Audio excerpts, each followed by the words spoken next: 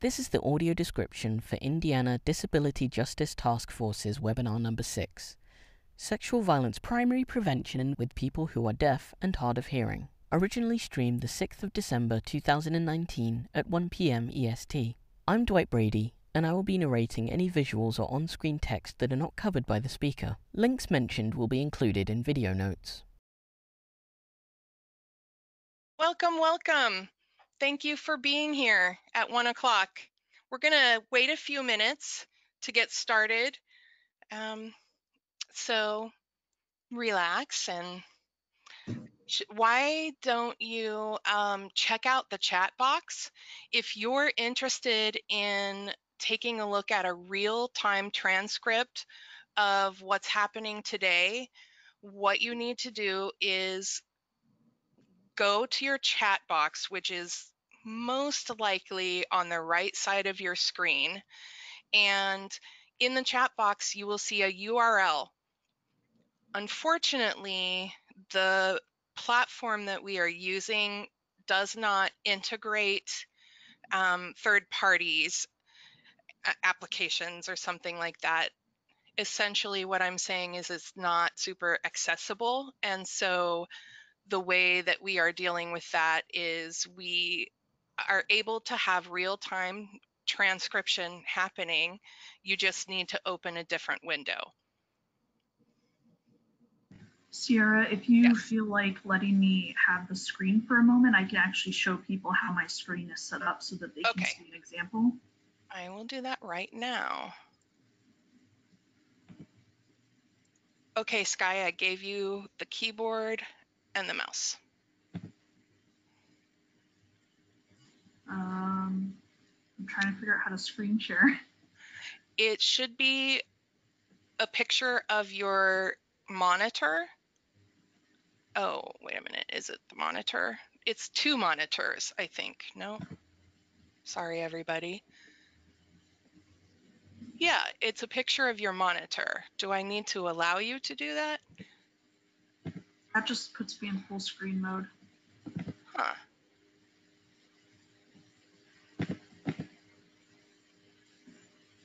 I don't know how to do that right now. All right, that's okay. We'll figure it out before the next time. Okay. I took back the mouse and keyboard. Okay.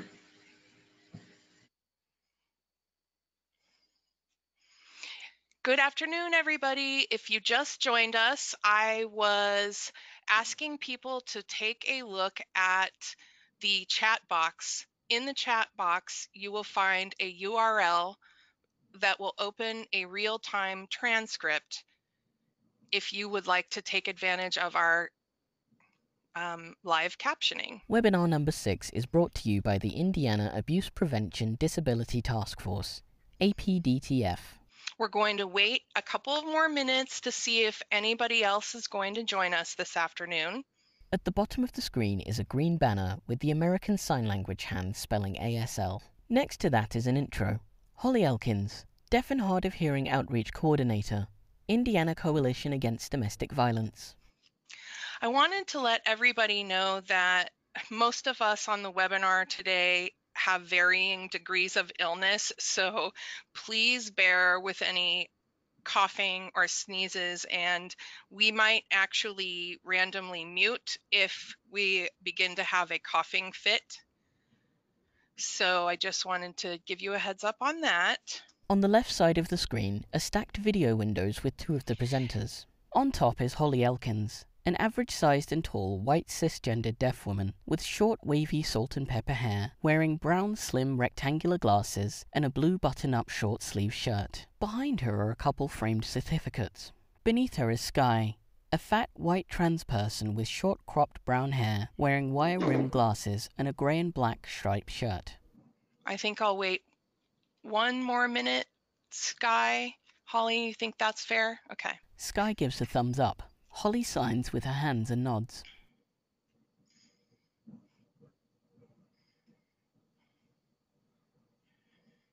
Okay, let's get going. I'm really excited. Good afternoon, everyone. Welcome, welcome. Today is the 6th webinar in a series brought to you by the Indiana Abuse Prevention Disability Task Force. Our acronym is APDTF. And this series began with a 5-webinar series back in 2018 that focuses on disability justice and violence prevention. And we are so excited to bring you 5 more webinars this year. We really want to spark action and increase skills and knowledge and the use of inclusion best practices in our advocacy and primary prevention that is really specific to people with disabilities.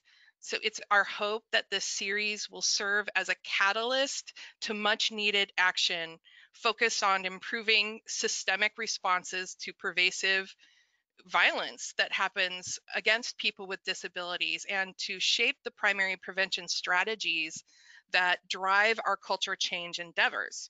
And this afternoon, I am so psyched that we get to hear from our colleague Holly Elkins about sexual violence primary prevention with people who are deaf and hard of hearing.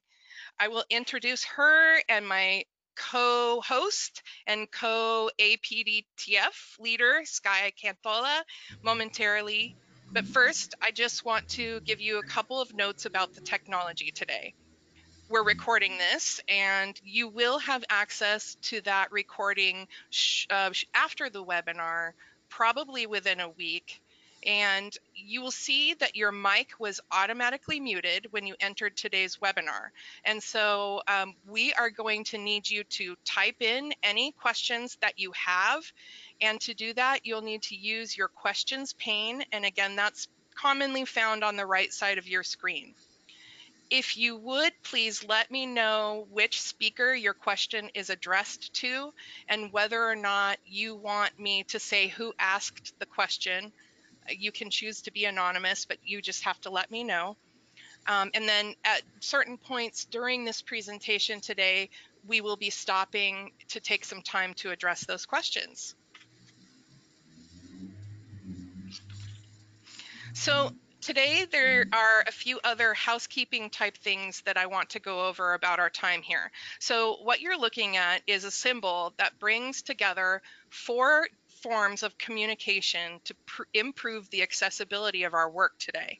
So this will provide you with access to a transcript now with real-time transcription, but you will also receive a transcript later when we send you the video.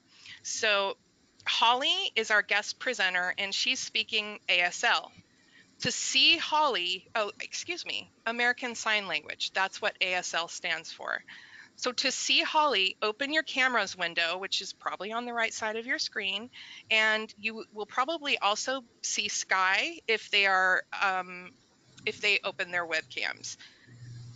We have an interpreter to facilitate communication for everyone. Our real-time captioning translator is Gay Cordoba, the captioning queen. Thank you, Gay. She's providing a service for us called CART. Look in the chat box and follow the URL to open a window so you can see the real-time transcriptions.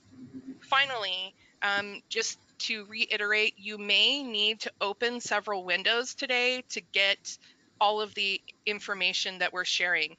And I recognize that if you open the webcam view, it might shrink your PowerPoint view. And so we've provided a slide deck for you.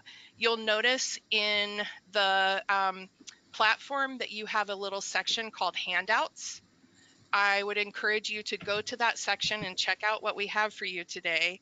And in that section is a copy of all of the slides that we will be going through today if you wanted to print them or look at them in PDF form. And so I just want to say thank you to our translator and transcriber for being part of our accessibility crew today. And you can ask me questions or share your questions in your question box.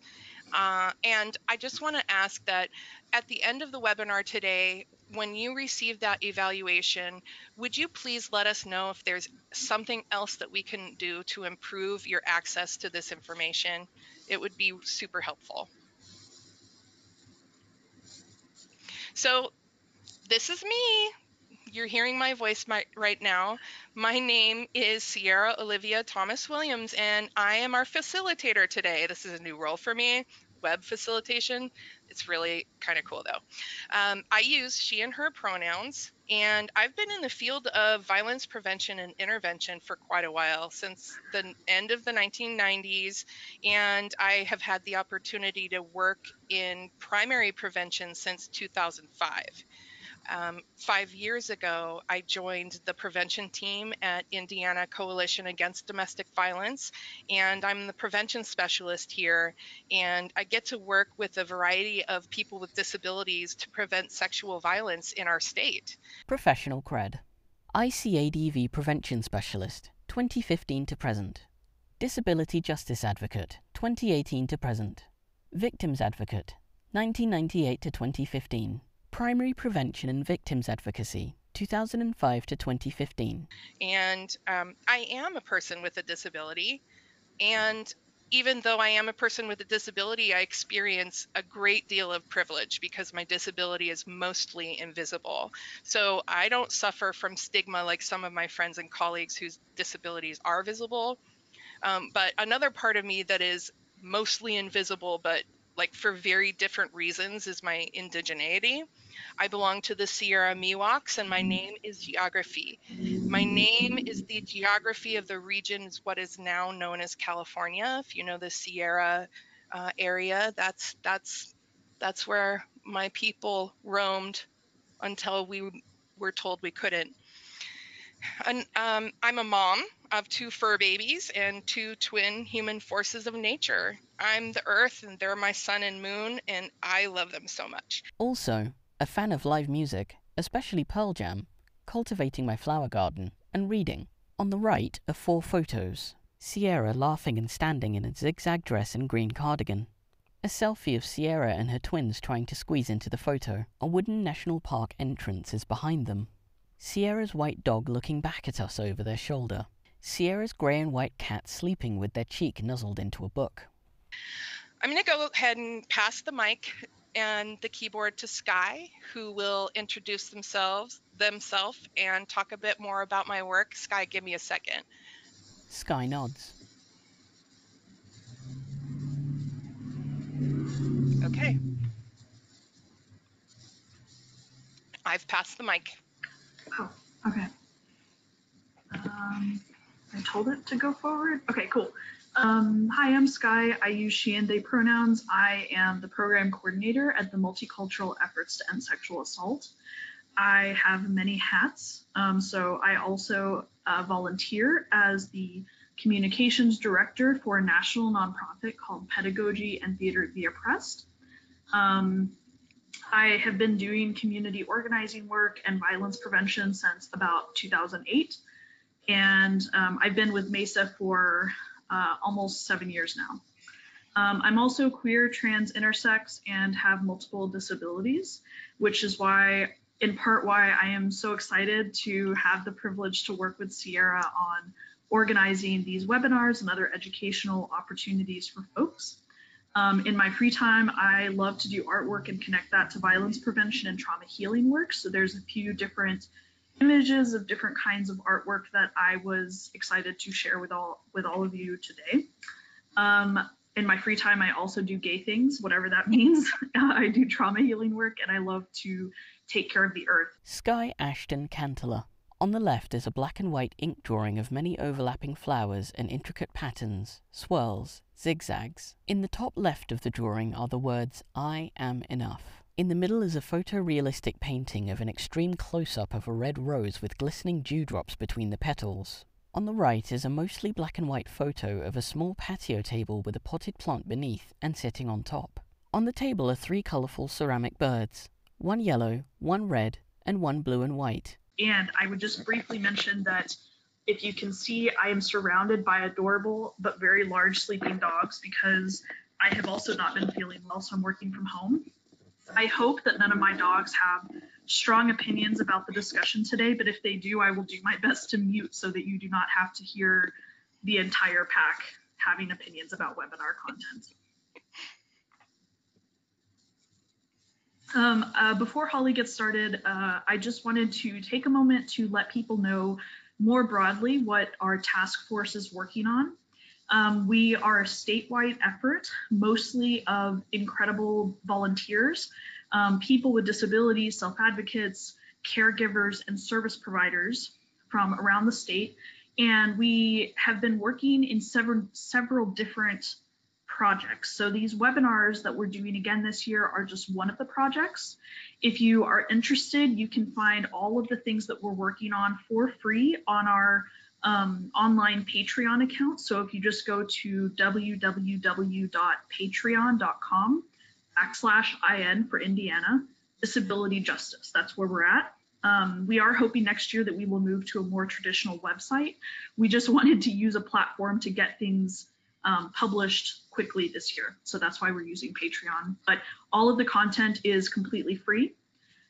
We are also experimenting with new evaluation strategies. We are doing the webinars that you are at right now. We're also designing and have implemented 2 pilot data collection projects. One is for understanding from people with disabilities in Indiana what their experiences are with sexual wellness and harm and independence. And the other is an assessment for organizations who work with people with disabilities to see where are the areas that they're excelling and where can they use more support in contributing to violence prevention work.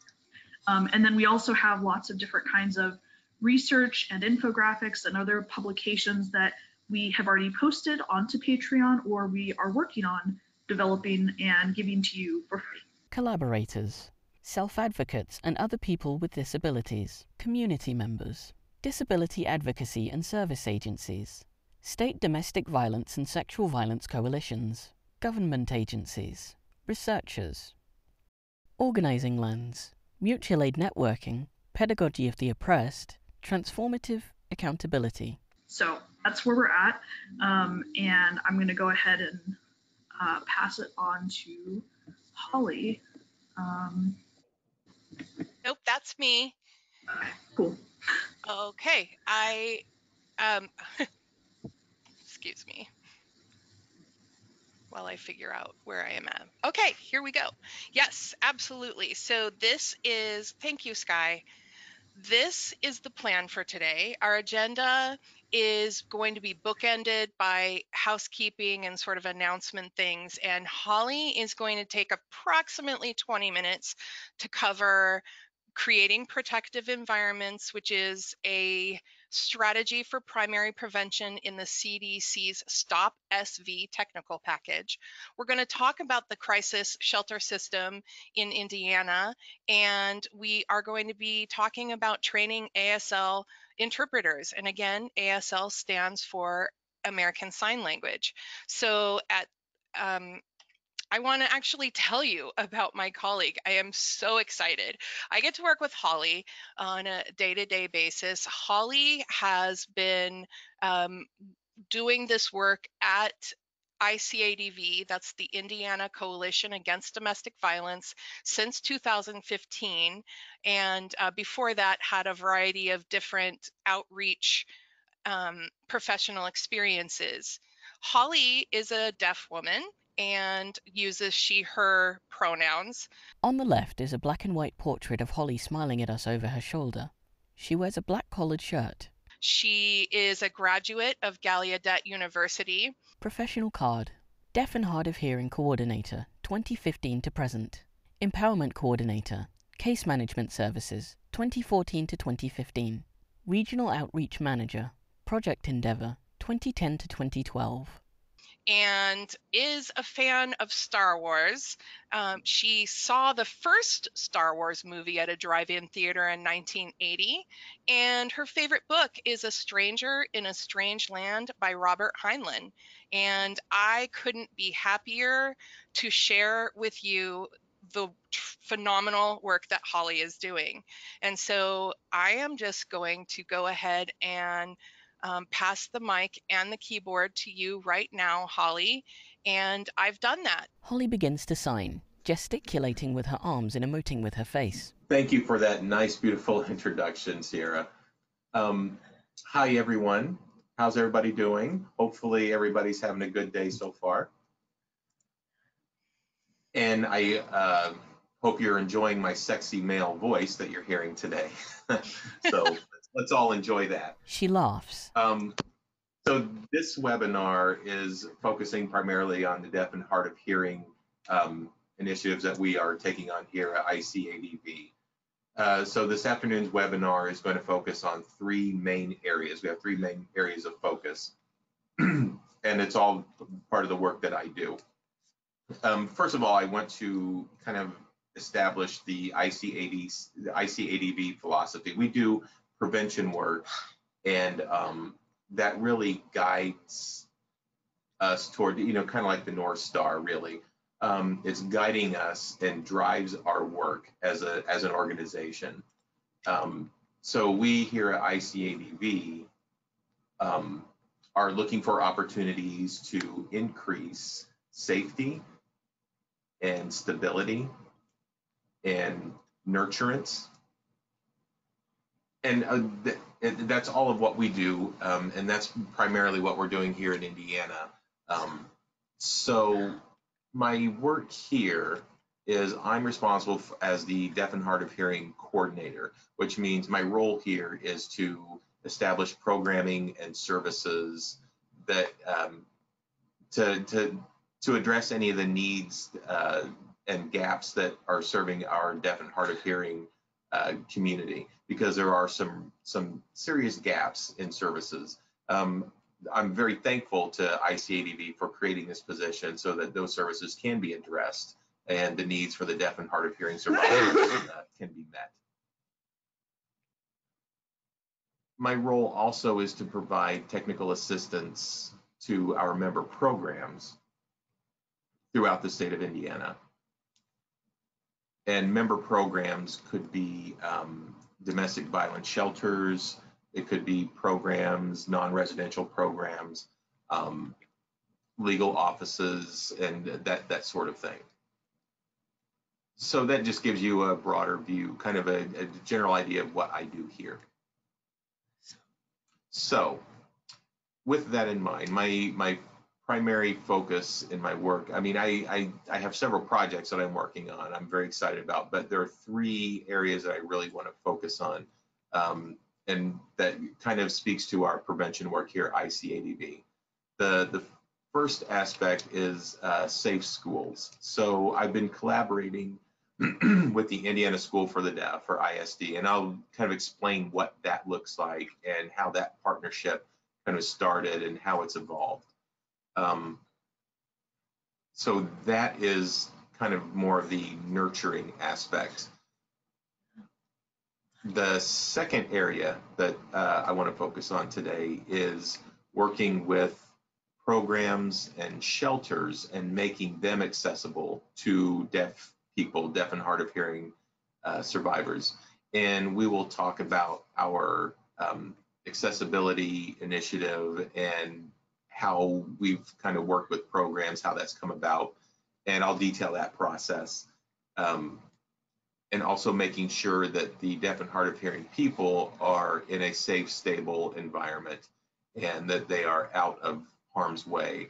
So what that looks like for them. And then the third aspect, third but not least, is working with trauma-informed interpreting. And I want to kind of specify American Sign Language interpreting, or ASL interpreting for the deaf and hard of hearing population.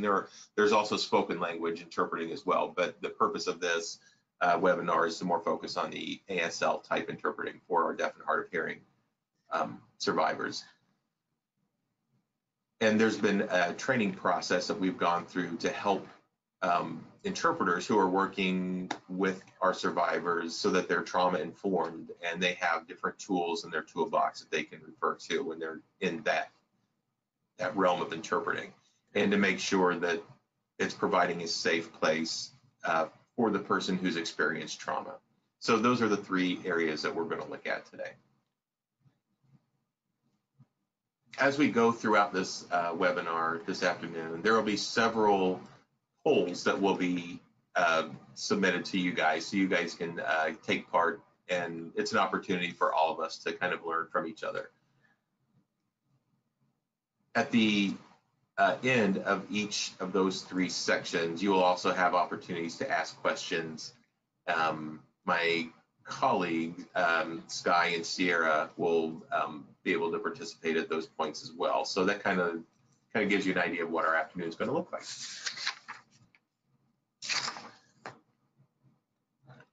So we'll go ahead and do our first poll. We'll start out with that. And we'll just get started this way. Holly, can you please ask the participants to use the real-time transcript? We have quite a few people who are deaf and need the real-time transcript. The URL is in the chat. Could you sign that, please? Oh, would you turn your webcam on and sign that? Because the people who are deaf need to know and haven't seen the URL. Does that make sense? Yeah, okay. Yeah, so yeah, the URL in the chat box. So those of you who are seeing me, if you would rather also have access to real-time captioning, go to the chat box, and in the chat box, you'll see a URL link there in the chat box. So if you click on that URL. You know what, Holly, your webcam's not on, so this person can't, that's why she doesn't know that we're talking. Holly is still on the left side of the screen as she has been. Okay. So my webcam's not on, so nobody can see me? No. Can you turn it back on? Sorry, Sierra, I can see Holly, so. Oh, you can? I'm sorry. Okay. I'm not sure, are other people having a difficult time seeing Holly? Oh, okay. A bunch of people are now saying I can see Holly. I apologize. I'm trying to troubleshoot for a couple of people who need a caption. Hopefully, will you please pop back into the question box and let me know if you have been hooked up with the real-time transcript. Okay, I'll continue to try that. We are ready for our poll. Is that right, Holly? Yeah. So yeah, as we get through these technical difficulties, yeah, let's go ahead and do the poll. Yeah, I'm ready to do the poll when you are. Okie dokie. We're going to go ahead and launch the first poll. A picture of a red box stuffed with ballots labelled poll. Holly's hand covers her webcam so we only see fingers. Holly, will you be talking us through this? Okay, so poll number 1 says, in your lifetime, have you ever had any encounters with a person who is deaf or hard of hearing? You have 2 options. You can select yes or no. And it looks like at least half of our participants have voted. Wow, we have a lot of participation here. Okay. Holly removes her hand and she is visible again. I am going to go ahead and close the poll and share those results with you. So you'll see that most of our attendees, 86% of the people who participate, yes, have had encounters with folks. Okay, great. That's a big number. Yeah, so we have a very experienced group that have actually had access to a deaf or hard of hearing person. So the second poll question then. Okay. I will share that now. What do you think? Your poll is visible. And poll number 2 says, in your present position, do you have any direct experience working with people who are deaf or hard of hearing?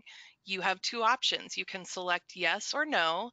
Right now, we have about 45% participation, and we are very close to 50-50. I'll give us a few more seconds to participate in poll number 2.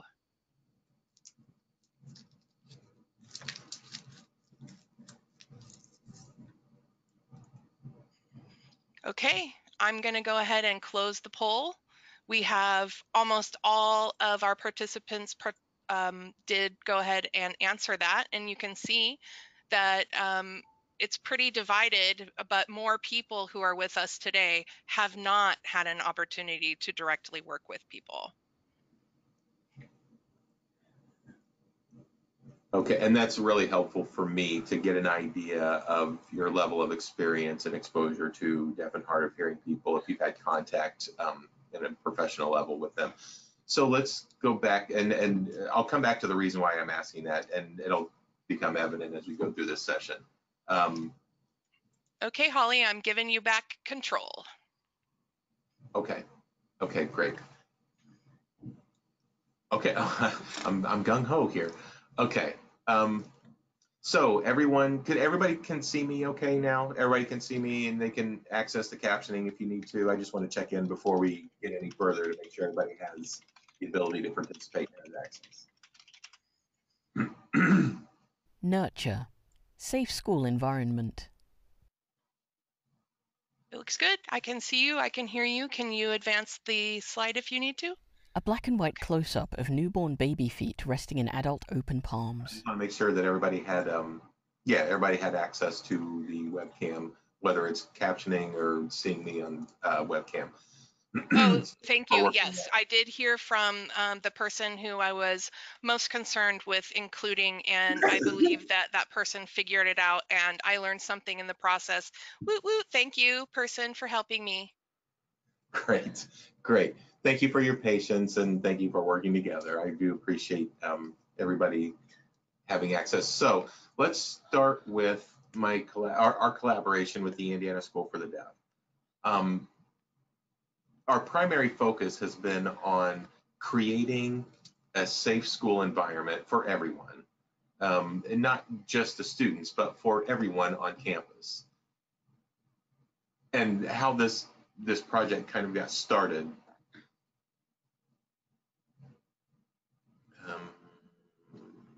I'm pushing the arrow and it's not advancing the slide. A young black boy in a black and gold sports jersey has his right palm upright in his left hand. Okay. Okay, so yeah, I'll give you a second just to look at the numbers there on the slide. Deaf individuals are 150% more likely to be victims of assault, abuse, and bullying in their lifetime. Hashtag who will answer. So yeah, that's a high percentage. That's a high number for that particular population. So at the Indiana School for the Deaf, I'm working with them, collaborating with them, because they had reached out to ICADV and approached us on the fact that they're facing challenges navigating student violence and student bullying and all those sorts of different violent acts, and violent behaviors. So the school wanted support. They wanted guidance on how to address that issue at their school. And ISD is not unique because, I mean, a lot of schools throughout America experience bullying. It's not isolated to the Indiana School for the Deaf or deaf schools in general. So I sat down with them to kind of clarify and talk to them about what it is they had in mind, what their goals were, what they wanted to see from us as from the ICADV prevention team. And So as a result of that collaboration, I've been working on the prevention team. So we've been looking at, well, first of all, we've been looking at is we examine in depth what it is the risk factors were. That's the first thing we have to do, is to look at what are the risk factors and make sure, and that will kind of inform us how successful we can be. What are the risk factors that are causing violence to happen? Start of a story. Concern, direction, support, goal. And then after that, we did a project, and the steps involved with that project.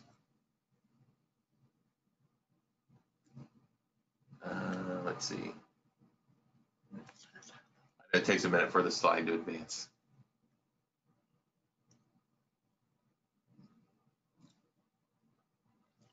It's a new computer. It takes a lot of time.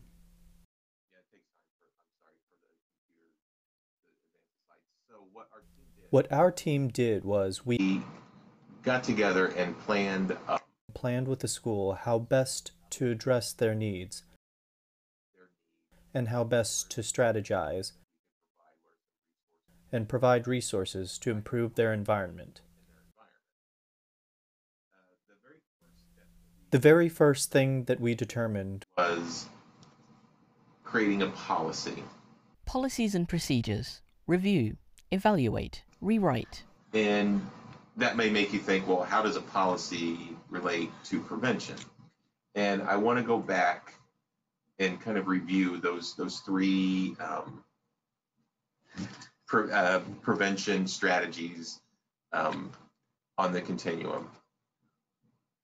The first primary, there's primary, there's secondary, and then the final, the tertiary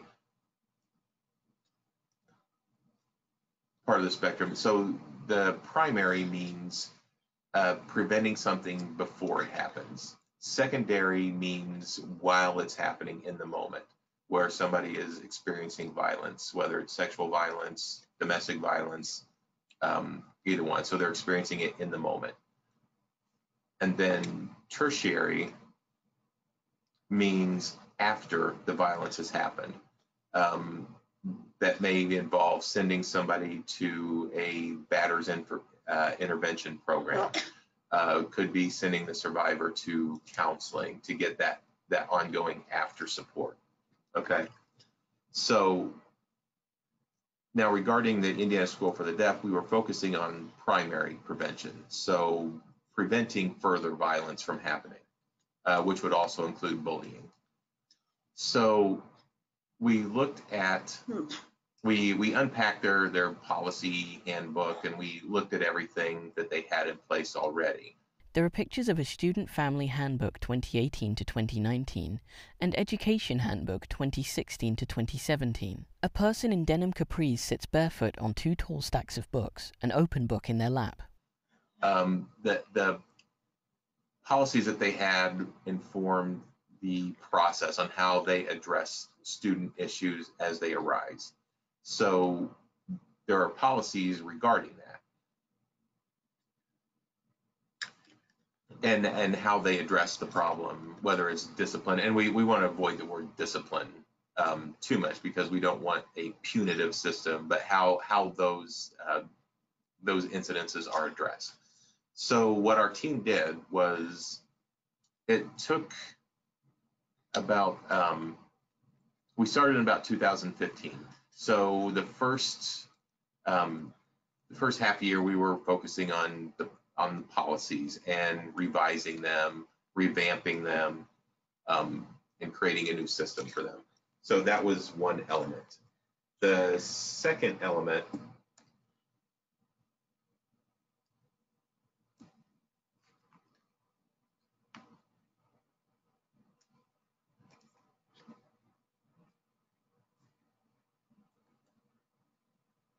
Holly, if you want to just tell me to advance the slides, I'll do it for you. There's a delay for you, so I can advance it.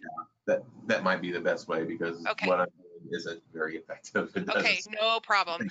Just go ahead and tell me and I'll do that. And just give me 1 second because I'm going to take that off of you. Okay, and so I'm going to advance the slide for us. Go ahead, Holly. Okay, yeah, so yeah, it's my keyboard isn't working or for whatever reason. Anyway, so we looked at the policies. We also took a look and did an analysis of their school climate, their entire school environment to figure out what was happening and what was going on. There's an organization called Advance Ed that had taken a look at their environment before, and they had some recommendations. There is a picture of the Advanced ED Accreditation Report on the Indiana School for the Deaf. We also, the school administration team dispersed a survey to their students electronically, and it's called the Olweis Bullying Questionnaire. And so the students then responded. They reported how often they were bullied, throughout the day, and things like that.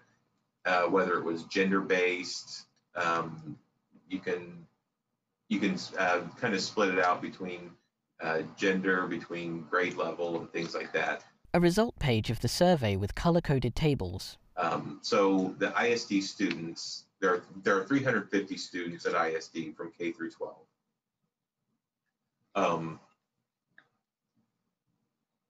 So they did the survey, and then the administration team and teachers did a self-assessment as well to look at their processes, how they communicate with parents and the community. So they took all of those things into consideration. The teachers reported, like all the teacher reported incident reports and things like that. So we did a review also with the CEASD, did a site visit the year before, and they're a conference for educational administrators. It's superintendents of deaf schools from other states. That's what the CEASD is. And they're kind of they're an accreditation, it's an accreditation report that they did. And that helped us as a team get a sense or a snapshot of what ISD was like at that time in 2015, the 2015-2016 school year.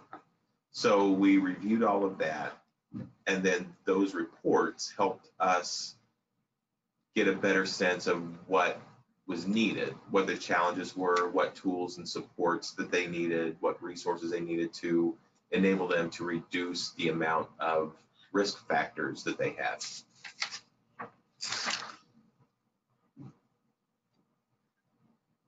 Let's go ahead and advance the slide. I'll just wave so that way you'll know.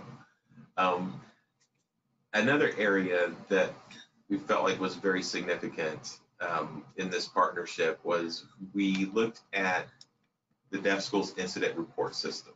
Disciplinary tiers, evaluating categories, revamping process, unique considerations. A picture of a freshly sharpened pencil, the manual sharpener and shavings sitting on an open blank notebook. And their processes and their layers of discipline.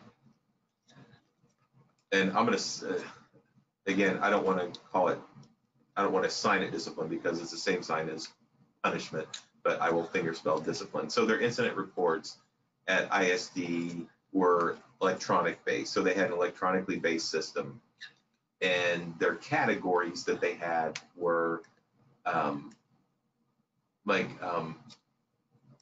insubordination was one of their categories, refusing to listen, and they had different levels of severity.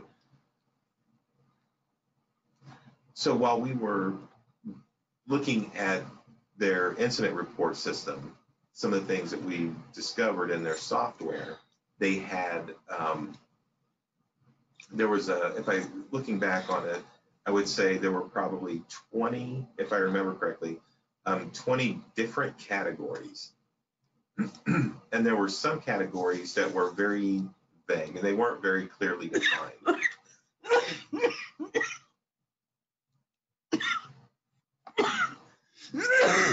She stifles a cough while holding up a finger.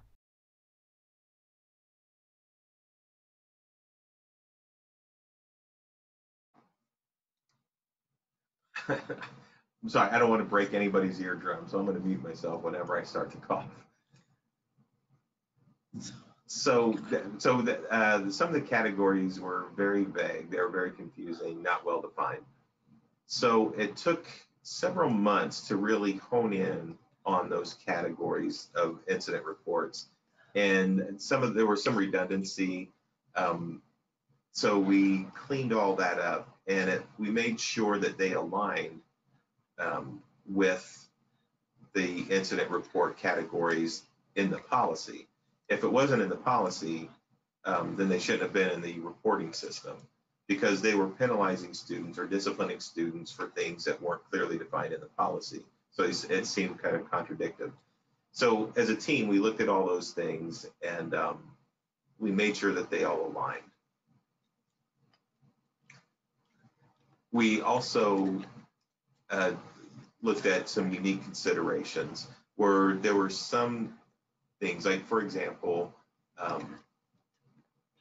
there's the typical student population, but then there's a smaller group of students with special needs or students with multiple disabilities, mental health challenges, behavioral challenges. When you included those into the general population, it really kind of skewed the numbers. And I don't want to use the term skewed, but it did have an effect on the general numbers, because those were some of those kids who had those cognitive issues that needed to be separated out of the general population. Those numbers needed to be separated out. And that really helped a lot too, to kind of define and help clarify where some of the issues and risks were. So this whole process was really it was a multidisciplinary team effort, and we here at ICADV were able to pull in Indiana University Institute on Disabilities and Community, which is in IU Bloomington. And they have expertise in educational systems, so we were able to pull them in to this process. And we also were able to pull in Aspire, which is a mental health organization here in Indiana. And they have a deaf services unit within their organization, and it's located here in Indianapolis. And so we were able to bring them to the table as well. So we had a multidisciplinary team. Next, what we were able to do next, after looking at their policies and procedures, we were also able to get student involvement and have them have a say, have a voice in the process. And that was very valuable, because the risk factors impact them directly. So we wanted to hear their experiences, their observations, get their input. Go ahead. Next slide. Yeah. So then we were able to then create and develop focus groups. Student focus groups. Methods. Grade levels. Data collection. There are 3 pictures along the left. A young black girl outdoors with long braids tied back and her arms outstretched. Several colourful aprons hanging from a shelf of art supplies. 3 young students hanging out in front of a stone staircase. 2 white girls talking to a light-skinned black boy. And our method for doing that, if you recall, it's a K through 12 school. So there are different grade levels, different age levels, different abilities to communicate. A child in first grade does not communicate the same way, can't express themselves like a senior in high school. So we had to modify and adapt to their communication needs. With elementary school, we use a lot of pictures, like with different emotive faces, happy, safe, not safe. We had sad faces for that. So we helped with the elementary kids kind of communicate their needs. We took a campus map and we asked students where they felt safe, where they felt not safe.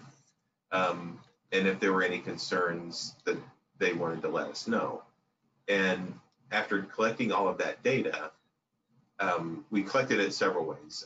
We were able to use video where we would pull in an Aspire did the interviews.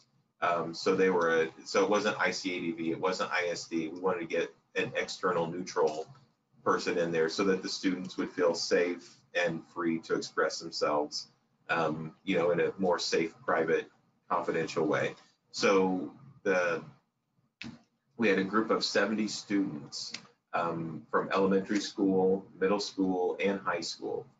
So we had a broad range of students that we were able to choose from.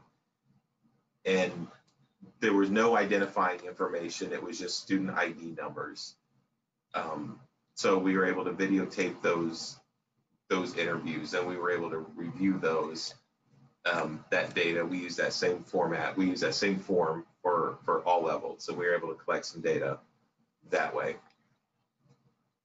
And it was a very comprehensive process. We're able to analyze and evaluate the school and how to improve the school as a whole.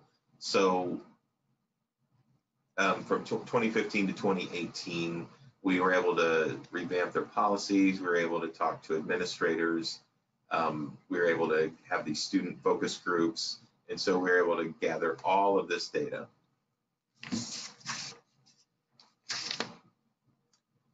Go ahead and advance the slide. A variety of colored pencils are stacked along the left side. And then the areas we looked at were classroom management, because what we learned as we reviewed all the incident reports is that some of the incident reports were clearly related to classroom management issues. And I can share one example where there was an incident report that was filed by a teacher saying that the student flipped a pencil across the room. And so there was an incident report filed for that. And there were several things that we were able to recognize too. There are other factors that were related to that. There was aggression or violence in the classroom. So we felt like it was important to look at classroom management and how to improve that. So we discussed that as a group. And Indiana University was also there to give us resources on classroom management and techniques and strategies and approaches. So they provided some training opportunities as well for the staff at the deaf school. Throughout that process, ISD was able to create internally a 5-step process for teachers to follow. So there are different steps that they go through, a 5-step approach before they file an incident report. So that helps kind of address some of the classroom management issues, and that greatly reduced the number of incident reports that were coming from the classrooms. Go ahead. Yeah. You read my mind. Yeah. Next. 4 black men in colorful swim trunks dive simultaneously into a bright blue swimming pool. So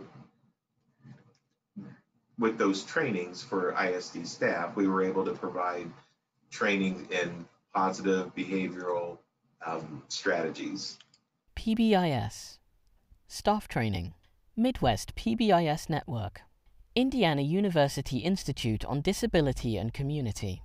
Or PBS. So ISD sent, I think they sent 10 staff, if I remember correctly, 10 staff to a training that was offered through Indiana University.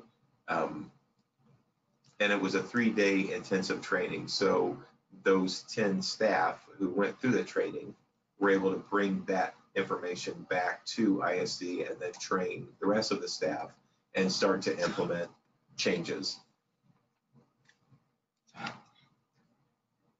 So that education, in the educational arena, we were able to make great improvements and make significant improvements. So the quarterly reports from ISD now, there was a big reduction in the number of incident reports by like 50%, because they were able to establish strategies, approaches, techniques to improve classroom management.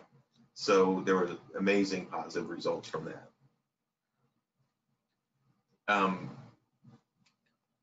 Then from there, we were able to work with other areas at ISD. So next slide. On the left are two pictures, a white father and son smiling at each other, and the second picture shows a muscular black man raising his child in the air above him. So our next step then was to work with ISD to create positive, healthy relationships and interactions. Curriculum: healthy relationships, positive interactions, sexuality. As well as now, and this starting this fall, we started working with their athletics department, because there are times when athletics can be overly competitive and can be very aggressive, and that can impact students, parents, fans, etc. So we were able to incorporate the athletics department to create a wholly safe environment. On the right is an action plan. 1. Create safe spaces. 2. Affect culture change. 3. Coaching philosophy. 4. Coach training. 5. Expand opportunities.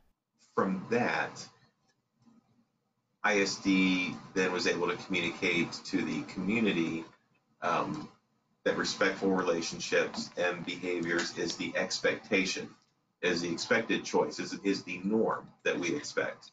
And so they were able to communicate that to the community at large. So we're starting to see that filter out throughout the school community. And it takes a while for change to take effect, but it's been working. And I think that these strategies are really turning out to be positive for the school.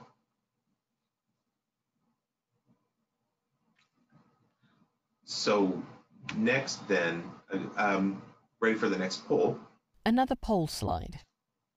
So the poll to test your knowledge. So let's go with the next poll question. Okay, everybody, we have poll number 3. Poll number 3 question says, how does one describe a deaf person?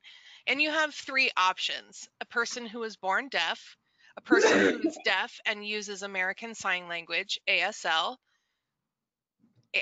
or, excuse me, a person with hearing loss of at least 80 decibels. I will leave this poll open for a few more seconds. I'm going to go ahead and apologize to Holly. I believe that I accidentally cut off that second sentence there, but I think people can pick up what we are putting down. We have about half of our folks have participated, so I call that good. I'm going to go ahead and close this and share the results. Holly, would you talk about that?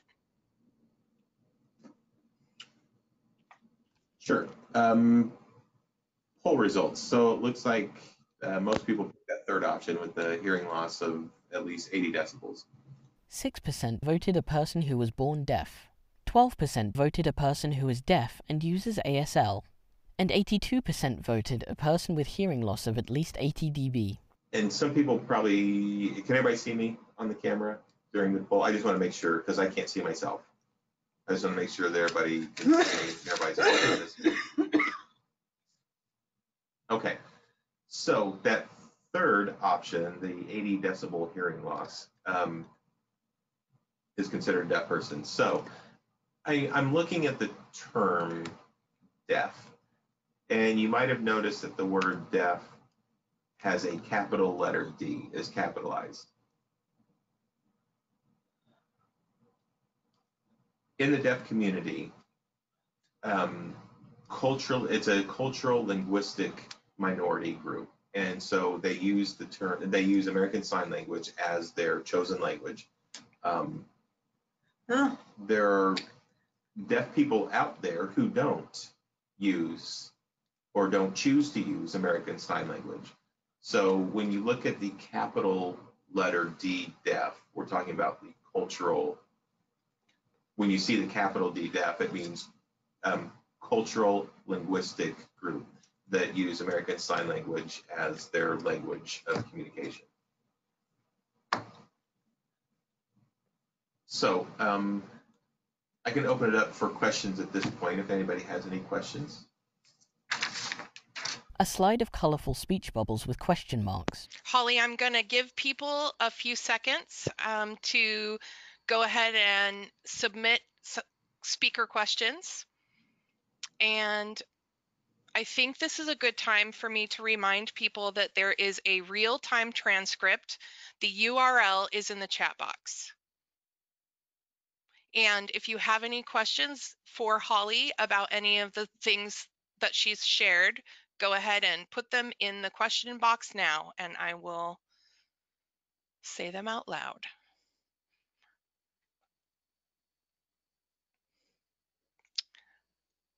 I think we can go full steam ahead, and if anybody has any questions, we'll catch it on the next one. What do you think?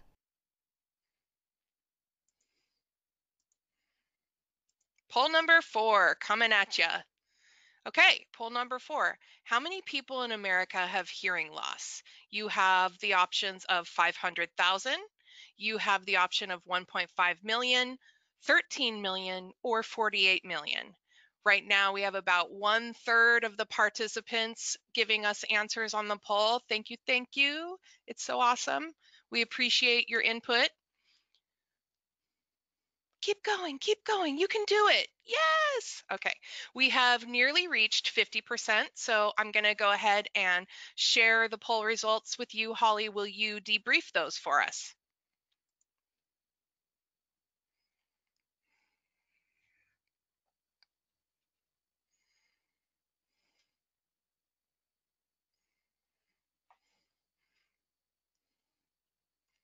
Okay, so I'll go ahead and debrief those for us. It looks like 25% of respondents answered 1.5 million.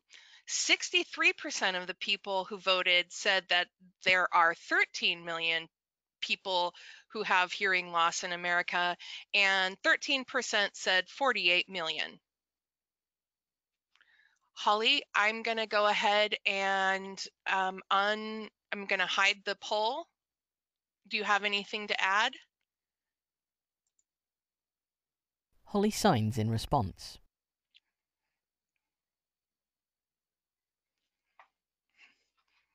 Right now, I am not hearing our interpreter.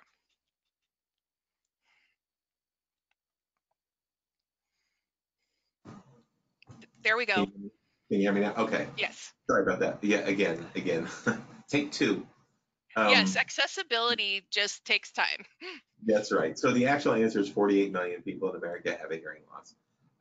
When we look at hearing loss, that's a very broad term. That it could include senior citizens who have lost their hearing at a later age, people who have lost their hearing because of war. So 48 million. So some of you were really close. So good guesses all around. The grey brick house with red doors and windows has a brain icon painted on the door, stable written on one window, and accessible programs written on the other. The second part of my presentation is about accessibility and our accessibility. The Indiana School for the Deaf, we talked about risk factors and prevention, and shelters are a place where we look for stability. And when people come into a program, how do we make sure that those programs are places where people can come in and feel stable? And I can explain a little bit more about that as it relates to our population. Sierra, I'm going to need to step out for just a moment. Okay, no problem. Yeah, go ahead, and if you don't mind, I don't mind. Yeah, go for it. I think, oh, go ahead, Sky. Did you want to? Sky appears as Holly places a sticker over the webcam. Oh, no. I guess I was just going to briefly add, so I think one thing that is important in working with deaf and hard of hearing communities is to pay attention to some of the specifics and the way that Holly is toggling between different kinds of language. There is often in many either the way Holly described linguistic minority communities or among people with disabilities, there's often a lot of different forms of the same language that have different impacts on the communities. So for example, it might be medical language to talk about deaf and hard of hearing folks as people who have hearing loss, but very frequently it is also less ideal or even considered offensive to refer to deaf and hard of hearing folks simply as people who have hearing loss, because people in these communities often do not see the way that they move through the world as a loss or through a deficit model. And that's why we are primarily referring to deaf and hard of hearing folks as people who are deaf or hard of hearing and not people who have hearing loss. And so just to try to make sure that most of the time it's most appropriate to use community affirming language rather than necessarily medical language. I just wanted to since Holly's taking a break anyway, I just thought it was a good thing to mention because we kind of switched between so many different ways of referring to this community, and sometimes certain language is better in different situations. So I just wanted to make sure that we highlighted that. Were you going to say something else, Sierra?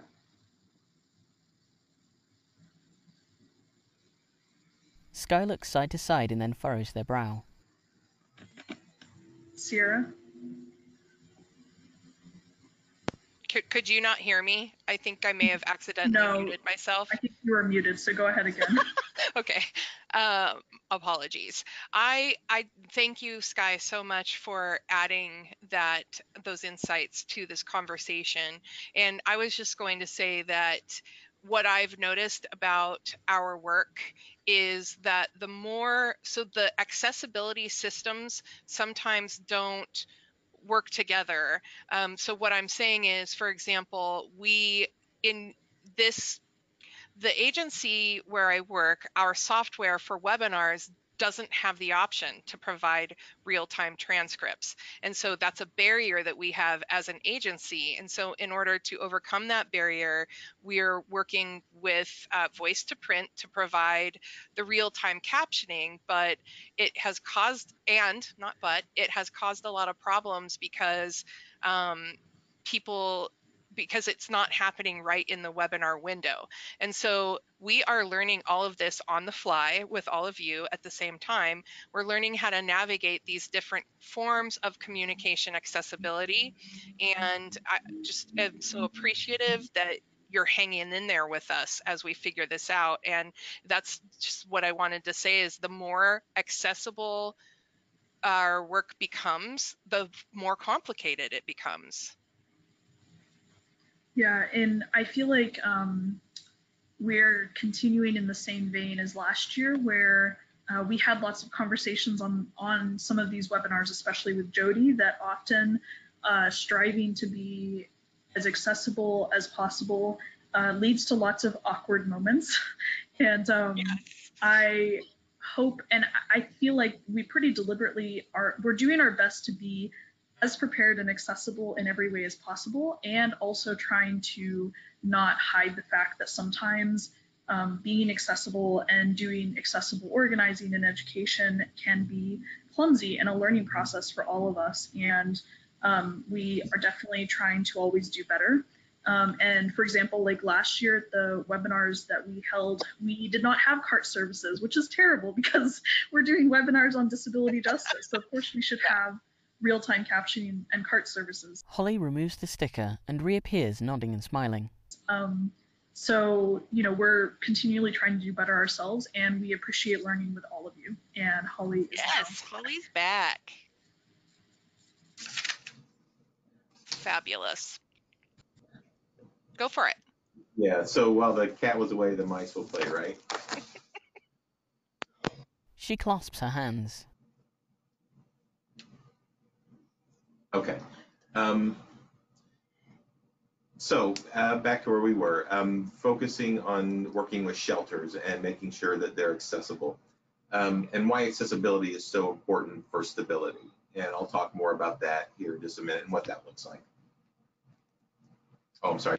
10 smiling, feminine presenting folks of varied races and body shapes stand shoulder to shoulder on a rocky hilltop against a forest. They wear stylish casual clothes.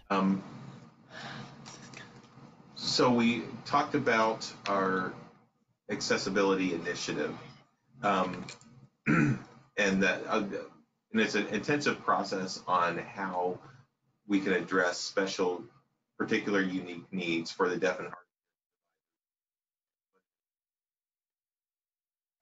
How the necessary supports can be provided. I'm sorry, I just wanted to let Andy know that you were not audible anymore. I'm showing that I'm unmuted. Yes, we can hear you now. Do you mind just starting back at the beginning of that sentence you just had? Okay, sure. I'm sorry. Okay, so, okay. I want to make sure we're all clear.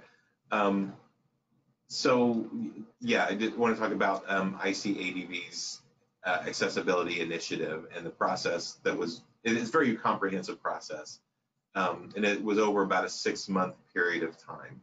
And so we looked at and worked with our partner programs that we have throughout the state, shelters, non-residential programs, other service providers, and looked at how to best address specific unique needs that deaf and hard of hearing survivors have as they come in and access those programs. And how can we provide the supports that they need so that they feel like they're in a stable environment after they leave a violent situation. regardless if it was sexual violence or domestic violence, either or. We want to make sure that they felt they were in a stable environment. And so I can talk about some specifics and what it is that our initiative looked like, what our approach was, and what our strategies were. Next slide. A light-skinned hand with black nail polish places 9 post-it notes on a wall in a grid. So we established and created an action plan to support those programs, and with the goal of making sure that those programs were accessible from point of contact till the point that they left the program. And so we reviewed all the different programs and what it is that they faced as challenges, what gaps there may have been, what was lacking. And so we looked at all of that. We also built in training sessions or through different phases. And so we were able to review information at that time, get a feel from all the programs and what challenges they were facing, and then provide training to those programs. So we went through these different phases for all of our programs, and what all those phases included, I'll be able to explain more. Next slide. A crowd of folks of different races dance on a wooden deck on a river, the sunlight reflecting on the water's surface. So first was pre-planning, and by that we identified the first cohort. We chose 5 select programs throughout the state of Indiana as an initial cohort, and we provided some pre-reading on organizational capacity. There was some white papers on how to work with deaf and hard of hearing survivors that was provided to them. And by the way, those white papers will be available to all of you after this recording is done. We'll include those as part of our handouts for this webinar. We also convened twice. We had leadership from those programs get together, and we talked about different issues, different topics. And one of the things that we were able to provide was an assessment, a self-assessment. And we used a deaf and hard of hearing tool that we developed here as kind of a self-survey, where the programs would look at their own structure, like the physical structure of their buildings. Were there visual alarms available? If there were alarm clocks that were provided, were they visual, or were they able to vibrate? Was there telephone access for deaf people? So it was like a 2-page checklist that they were able to self-assess and turn that in. So that was part of phase 1. Phase 2, then next slide. A close-up of a book of tables with color coding and measurements. The content is unclear, but dozens of pages have color gradients. For phase 2, we were able to look at the capacity of the different program staff. We were able to get that data that they were able to self-provide and analyze that. We also established on-site visits for those 5 programs. And we did a thorough on-site visit. Like, for example, I would do a cold call. I would show up to these programs as a new person who just left the situation, and I kind of evaluated how they would interact with me. I didn't address who I was. I used a fake name, and I went through each step of the process to see if they would understand, if they would call an interpreting agency or what their process would be. Their crisis center staff to see how they would respond. And so we were able to identify some gaps in the systems, and we were able to identify some strengths as well. So I was able to go through their entire programs, their intake process, to see how much information they were able to share with me. If there was a deaf person who may have an additional challenge, maybe they don't have strong English skills, maybe they're deaf immigrants from another country, which would create a different type of challenge for the printed material that was provided. So as we went through all of these, I visited each of the 5 programs, and I was able to stay about 3 days in each program, not necessarily consecutive days, but 3 days in each program, so I could get a full continuum of services from point of contact to exiting the program. Next slide. A rectangular tunnel made of rainbow-colored frames. So throughout that process, there were a few things that, considerations that we had to take into account to make sure that survivors were getting what they needed. The organizational structure, for example, was a program residential or non-residential, or was it both? And who they served, what type of population did they serve? We looked at the organization's capacity, meaning staffing.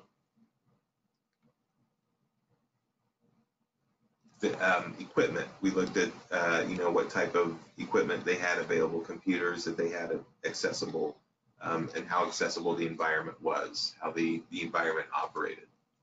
We also looked at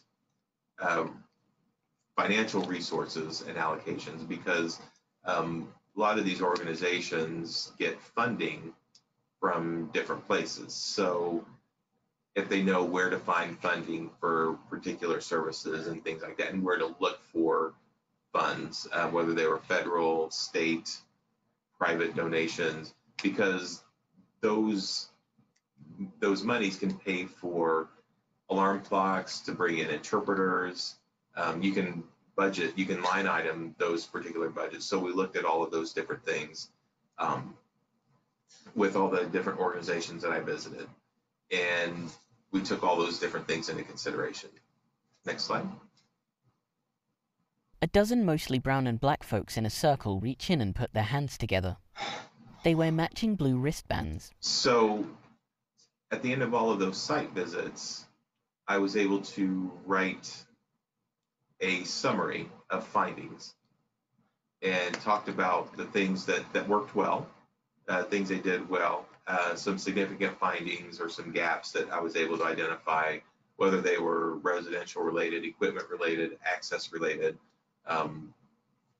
if they were in the shelter, if they were in the crisis center. So all those different things, I was able to send a report to each program and a report of findings. So after the findings, we were then able to establish an in-house training where I would personally go out to each of those 5 programs and provide an intensive 2-hour training.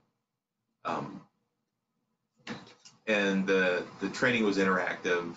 I would present a scenario where you had a deaf or hard of hearing survivor, And so they were able to work through that. And then there were some informational aspects that were provided as well, and differences between deaf people, hard of hearing people, and the different needs that they had. So they were able to take all those things into consideration. Another thing that we were able to provide was for program improvement, like we could install a video phone, which is technology. It's a telephone. So I can't talk on a regular handset or a smartphone. I can't just talk over the phone if I'm a deaf survivor, right? It's not accessible to me.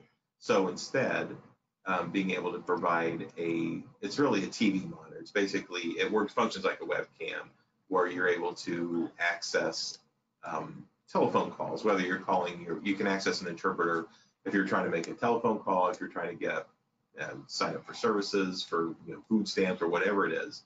Instead of depending on other people, it's very self-empowering, and it allows deaf and hard of hearing people to communicate with sign language to access services through the telephone.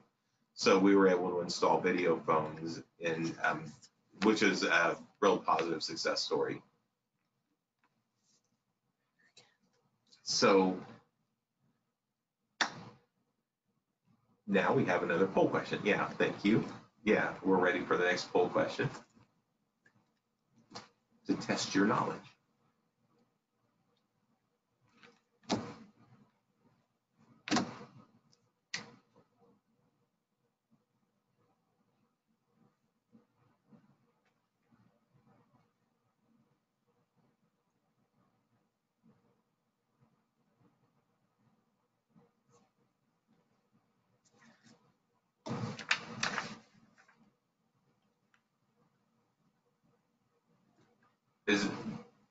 Do you want me to do the poll, Sarah? I'm not hearing anything. I didn't know if you took that over. I'm sorry, I accidentally was muted. I apologize to everybody. We didn't realize that you couldn't see Holly when the poll was up. And so I'll go ahead and read the poll. Poll number 5 says, how does one describe a late deafened person? You have 3 options. A person who experiences hearing loss starting from age 10 and up, a person who experienced hearing loss in adulthood, or an elderly person with hearing loss. And it looks like a little over almost all of the people have responded. So Holly, I'm going to close the poll, and nobody will be able to see you, but they will be able to hear the interpreter if you want to speak about this. Or I can just turn it off. We have 37% of people selected the first option, age 10 and up. 58% of people chose a person who experienced hearing loss in adulthood, and 5% selected elderly. Holly shuffles some papers. Okay, and yeah, I can see why some people would say 10 and over. Let's go back to, again, the term late deafened, meaning somebody who has become deaf later in life. For example, I was born deaf. As a deaf person, I was deaf at birth. Late deafened means somebody in adulthood, which means 20 or older. So that's somebody who's considered late deafened.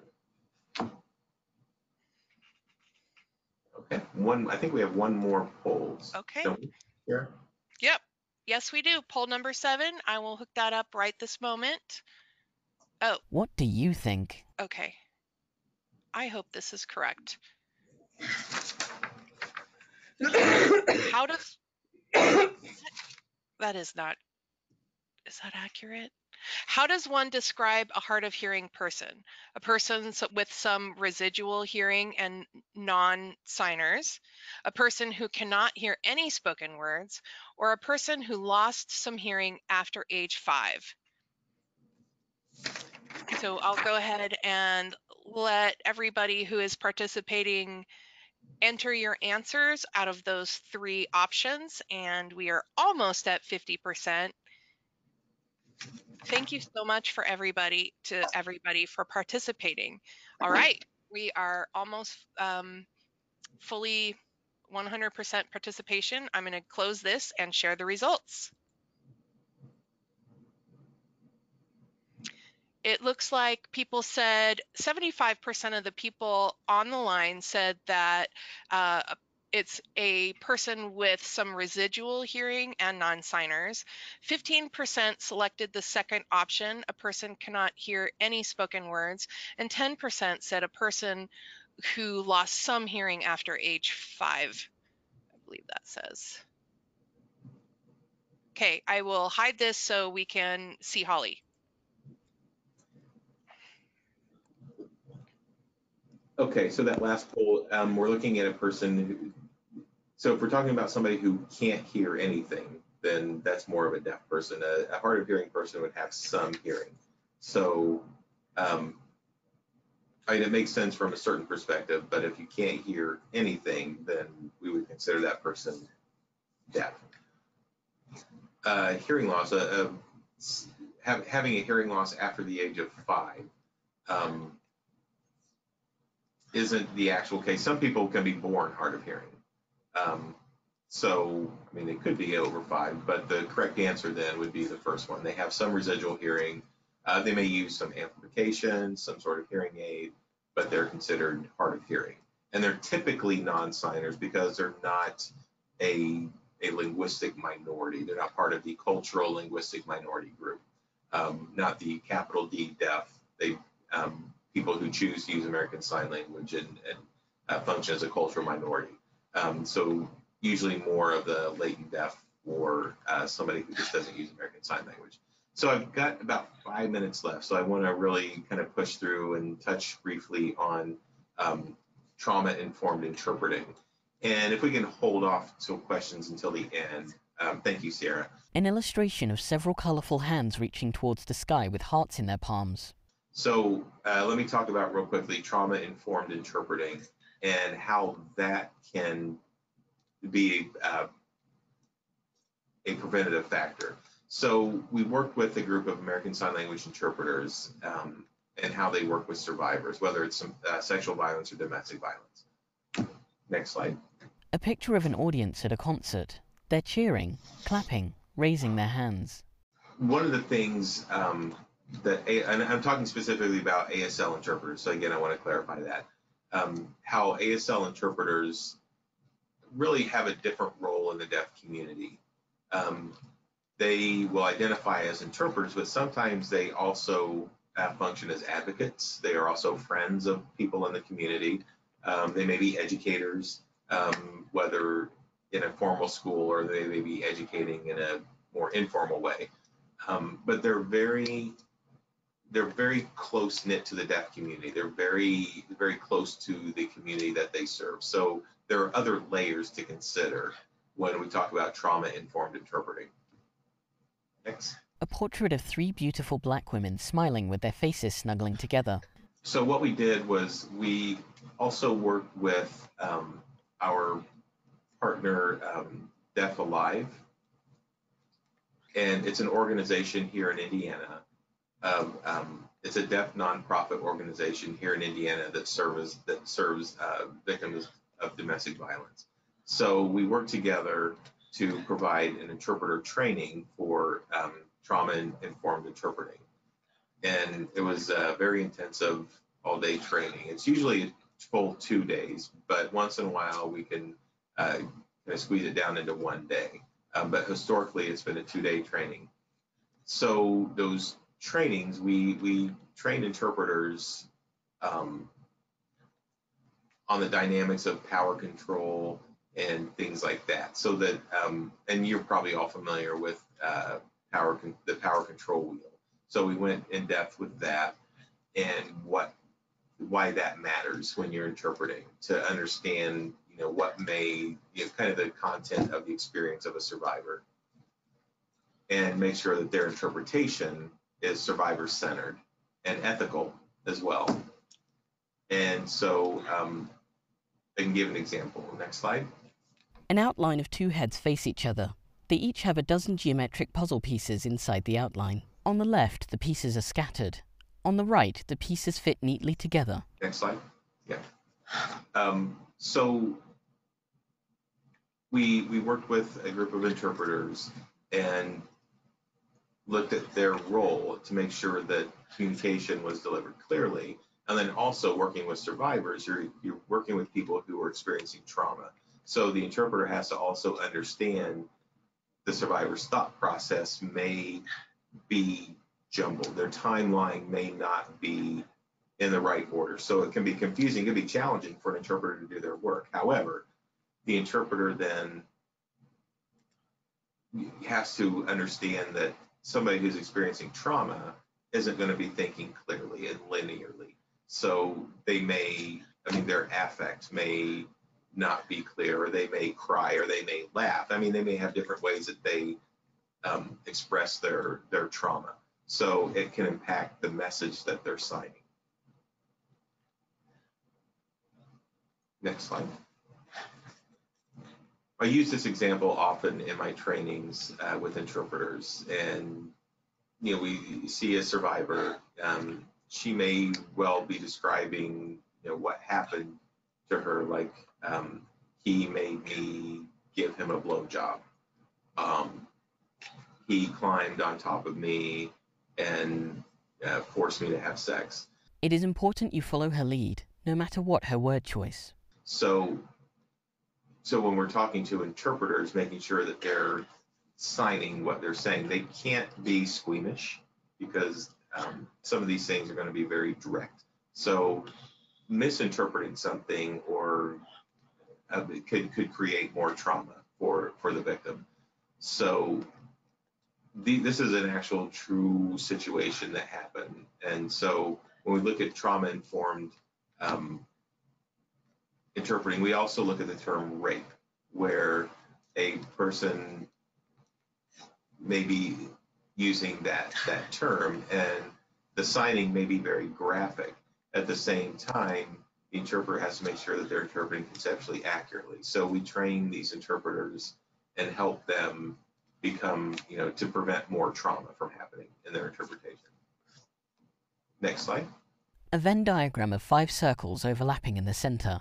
The blue circle is sexuality, green is racial identity, purple is gender, red is nationality, yellow disability.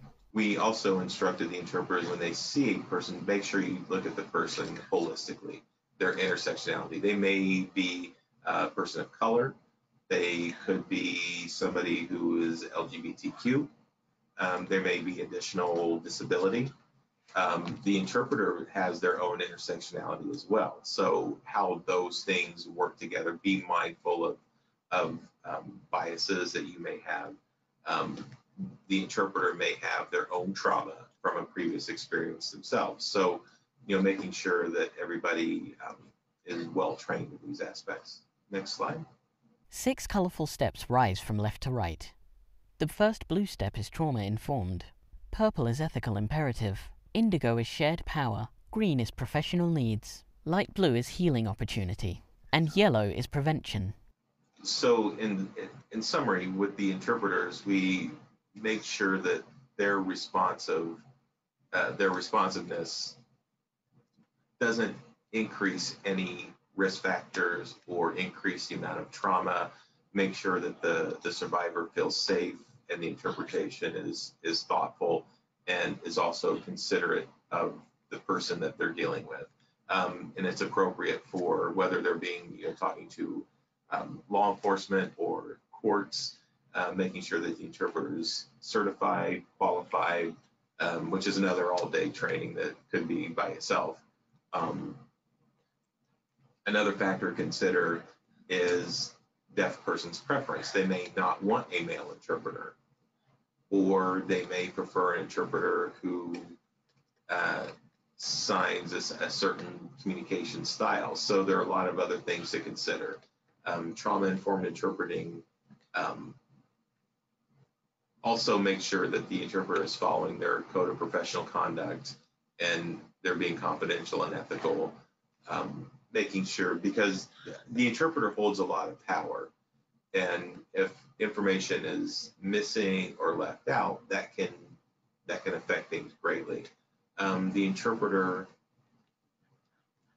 may feel like they're not the right person for the job and they may need to step out of that situation. So there are a lot of different factors that can help the healing opportunity for a survivor who is deaf or hard of hearing. And it does help prevent more harm. So that wraps up my presentation. Thank you all for participating. A large green speech bubble says thank you. It is surrounded by other speech bubbles with the same sentiment in other languages. Merci, grazie, spasiba, arigato, etc. And I'll turn it back over. Thank you so much, Holly. Sky reappears. Thank you. Okay, well, you just have a couple of more minutes. If you have any questions, please feel free to type those into the chat box. A simple illustration of the words thank you above a hand-drawn nose, mouth, and chin with the right hand making the ASL sign for thank you. But wait, there's more.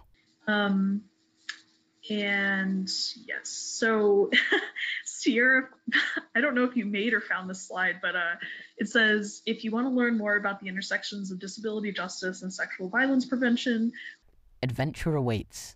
The words hover over a simple drawing of a sea beneath Twin Mountains. We have a choose your own adventure of areas and ways that you can continue to learn. So one is just that we wanted to again highlight that we are part of a much larger task force that are striving to support statewide efforts to prevent violence and enhance independence and wellness among people with disabilities in Indiana. Indiana Disability Justice and Violence Prevention Resource Hub by the Indiana Abuse Prevention Disability Task Force, APDTF. The logo is a purple circle with the bright yellow text, the hub. Again, you can go to our Patreon to follow us for free and get lots of really cool free resources and information. Narrator's note, the Patreon has been retired. Please visit us at indisabilityjustice.org. Link available in video notes. Go ahead, thank you. And we do already have the last 5 webinars recorded and captioned on our YouTube channel. There are also a lot of really cool webinars available on the Indiana Coalition to End Sexual Assault website. Then there's a link on this slide. And in the handouts section, you can just download those links so you can go directly there. Links to the APDTF YouTube channel and Indiana Coalition to End Sexual Assault webinar series are both available in video notes. Yes, thank you. And then this is just a reminder that, so this is webinar number 6, and we have 4 more that are happening all in December and January.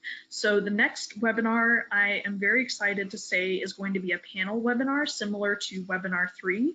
The next webinar on December 10th, which is next Tuesday from 1 to 2:30, is going to be a panel of folks who are neurodivergent and or have mental illness, and they're going to talk with us about their experiences and expertise in preventing sexual violence against people who are neurodivergent and or have mental illness. And then webinar 8, the following week on that Tuesday, December 17th, myself, Sierra, and Jody Powers are going to talk with y'all about how to do accessible organizing. And then the last 2 webinars will be in January. So one will be a social justice framework for service providers to implement sexual violence prevention with people with disabilities. And the last webinar, we're still working on some of the logistics, but we believe it will be January 10th.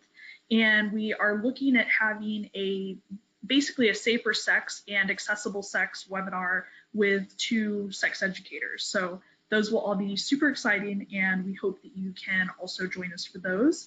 And then this last slide includes all of our contact information if you have any questions or want to talk with us more about any of this content or other things related to disability justice and violence prevention. Contact us. Email and phone. The hosts. Sierra Olivia Thomas Williams from ICADV. cwilliams@icadvinc.org. Sky Cantler from MESA. Cantler@purdue.edu. Abuse Prevention Disability Task Force. indisabilityjustice@gmail.com. The Hub.